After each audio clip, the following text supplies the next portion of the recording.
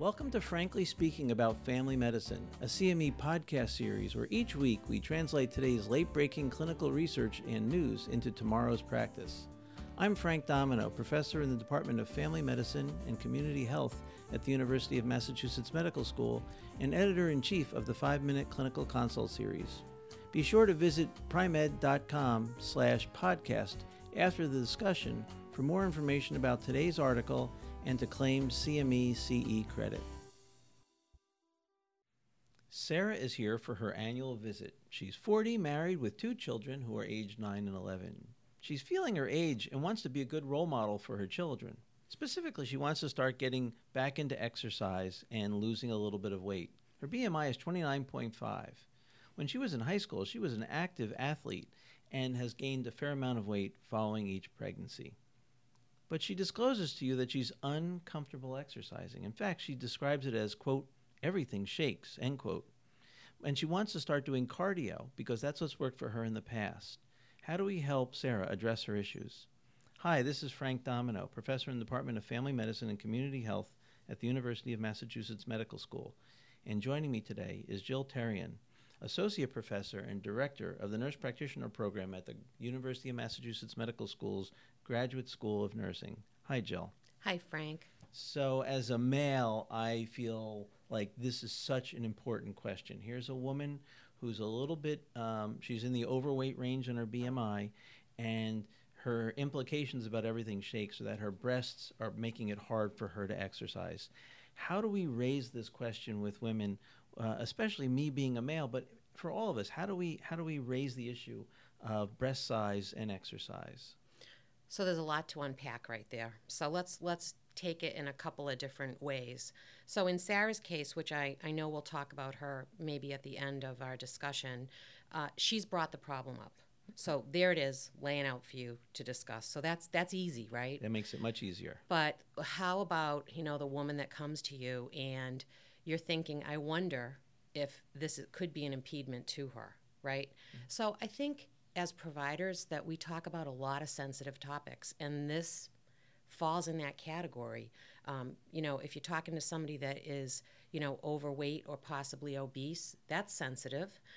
If you're talking to people about their sexuality, erectile dysfunction, cancer, end-of-life discussions, really, things that really impact your patient's life. So I think that breast size and talking about breasts can fall into that category. It's another sensitive topic. And I think that as a provider, certainly this might not be something that you talk about on your first visit with a patient getting to know you. But as you see them over time, trust is developed and that relationship, I think that, it can be accomplished. And I don't think that gender of the provider or the patient should come in between that. So I think, as a teacher myself, teaching students how to ask questions and deal with sensitive topics, you learn that over time. Well, the paper you wanted to discuss talks quite a bit about this issue. What did it say and how can it inform our decisions? So it's pretty interesting because after I saw this come out, it actually hit the New York Times and a lot of different, venues. And basically, it's one of the first studies of its kind. It's a little bit novel in that they ended up recruiting, this was Australian women. They ranged in age from 18 to 75. The bulk of them were probably in the 40 to 45-year-old age range. And what happened is they advertised at universities and community places to recruit these women. And what they did is they actually measured their breast volume. And it's much like if you've ever sent a patient for an breast MRI or had a breast MRI yourself, they basically, lay you down on a table and have your breasts hanging freely, and then they used a machine, an ultrasound type of machine, to actually come at volume of breast so that they could categorize them from small to medium to large to hypertrophic. And so that's how they got their breast size. And then what they did is they used an activity questionnaire, and really it was how much exercise have you had in the last week? And it talked about what kind of exercise, and the women filled out this survey. And so it was only a look back of 1 week in the prior week of what they did. And what they found is if the larger the breasts were, the less intense activity they did and less activity overall. I So, think that's while it's an early study, it really informs a question that I think many of us worry about but don't know how to address. So it's very informative. Well, Sarah's here. She's raised the issue. What exercises can we recommend for her that will help her meet her goals of being aerobically and physically fit but not be uncomfortable? right. The good news is that she's put it out there and said that everything shakes. So, and you know that she's in a BMI category and she wants to lose weight. So, first of all, I talk about she's trying to do some cardio, and she specifically may, say running, because there's a lot of data out there that running and increasing, your heart rate, even if you do a walk run, helps. So I, as a provider, would be counseling her on what are you currently doing and what is your goal, all right? And I would be asking her about, for her comfort, I would specifically ask about her bra. And, if she's worried about things jiggling, and if it's not just her breast, but it might also be her abdomen, I'd be talking about a support for that as well. Um, you know, Bra fitting in women, and I can say this, is a dimension that is just very uncomfortable for people, finding the right supportive bra to wear even daily, never mind for exercise. But if you do a search on the internet, you can find some very supportive bras. But they're expensive. They range from $50 to $100, sometimes even more. And what they are is they basically are a series of, you can fit them to yourself. They have Velcro straps, and there's a lot of different brands out there now. If somebody is so inclined, they could certainly go to a sports store and ask to try on what they have there. And possibly you might even be able to get a fitting. That's very common now. So that's one way of doing it. And the other thing is to talk to her about how is she, what her intentions are. So, diet also comes into this. But what I worry is that, you have to make sure, as we always do, to talk about over time and small steps before you get frustrated. But I think it's really key that she has mentioned this possible barrier, and that you can help, work with her on this. All right. So one of the solutions you've recommended is getting a properly fitted and appropriate sports bra. But what activities should we recommend for her? So, first of all, you can go right away, low impact, right? You can do brisk walking, you can do swimming.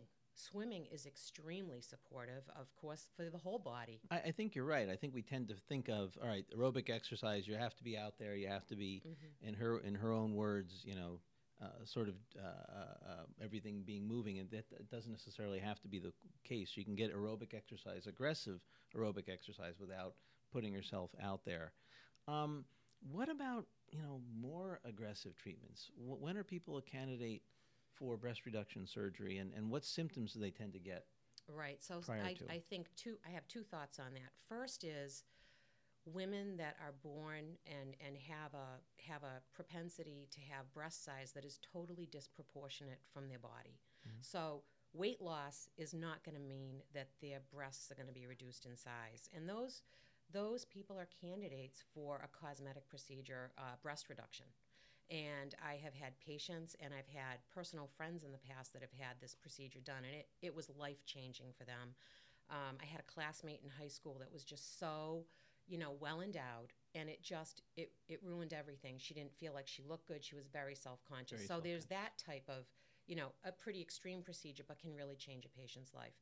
The other are cosmetic approaches. There can be mammoplasty, and when you talk about people that have large breasts and what effects it can have on them, neck strain, back pain, spasm, they can get very deep grooves in their shoulders from even properly fitting bras because of the weight of the breast that pulls down, I've had patients so worried about their breasts sagging that they wear bras 24 hours a day, even when they're sleeping. So, I looked up the American Board of Cosmetic Surgery has some estimates about procedures. They can range anywhere from $7,000 to $10,000. There's also, looking into the patient's insurance and seeing what the criteria are, and if the patient desires that, helping them get to the right referral. It's interesting how insurers will be happy to pay for chronic pain medicines and anti-inflammatories and MRIs of the thoracic spine and the cervical spine, but you have to fight with them to try to get really life-defining surgery covered. So I just went through this not that long ago with a patient, and I lost. I think this is a wonderful paper. It reminds us all that there are many things that challenge patients to exercise, and that we need to be mindful of the fact that we need to ask patients what could help them meet their goals. And if someone says breast size, at least now we have a few solid tools to help respond to that concern. Right, and I just want to tell listeners, for the paper that's posted, if they look up the author, they will find pretty much a compendium of work that they have done on this topic. Great. And I'm sure there's more to come out. Thank you so much, Jill. Thank you, Frank. Practice pointer. Query patients about the barriers blocking them from reaching their physical activity goals, and don't forget that breast size in women may be one of the issues. Join us next time when we discuss the influence of e-readers and e-books on child development of toddlers. Thank you for listening to Frankly Speaking About Family Medicine, brought to you by Pri-Med. To claim credit and receive additional information about the article referenced in today's episode, visit primed.com/podcast, and see you next week.